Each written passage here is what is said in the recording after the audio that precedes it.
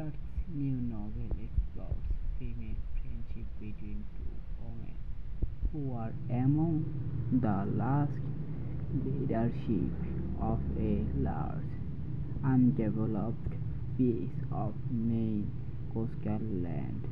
Ainsley, 18, is an unmarried writer suffering from a bad case of writer's block when the book opens, while Polly Winchester has a devoted husband and children.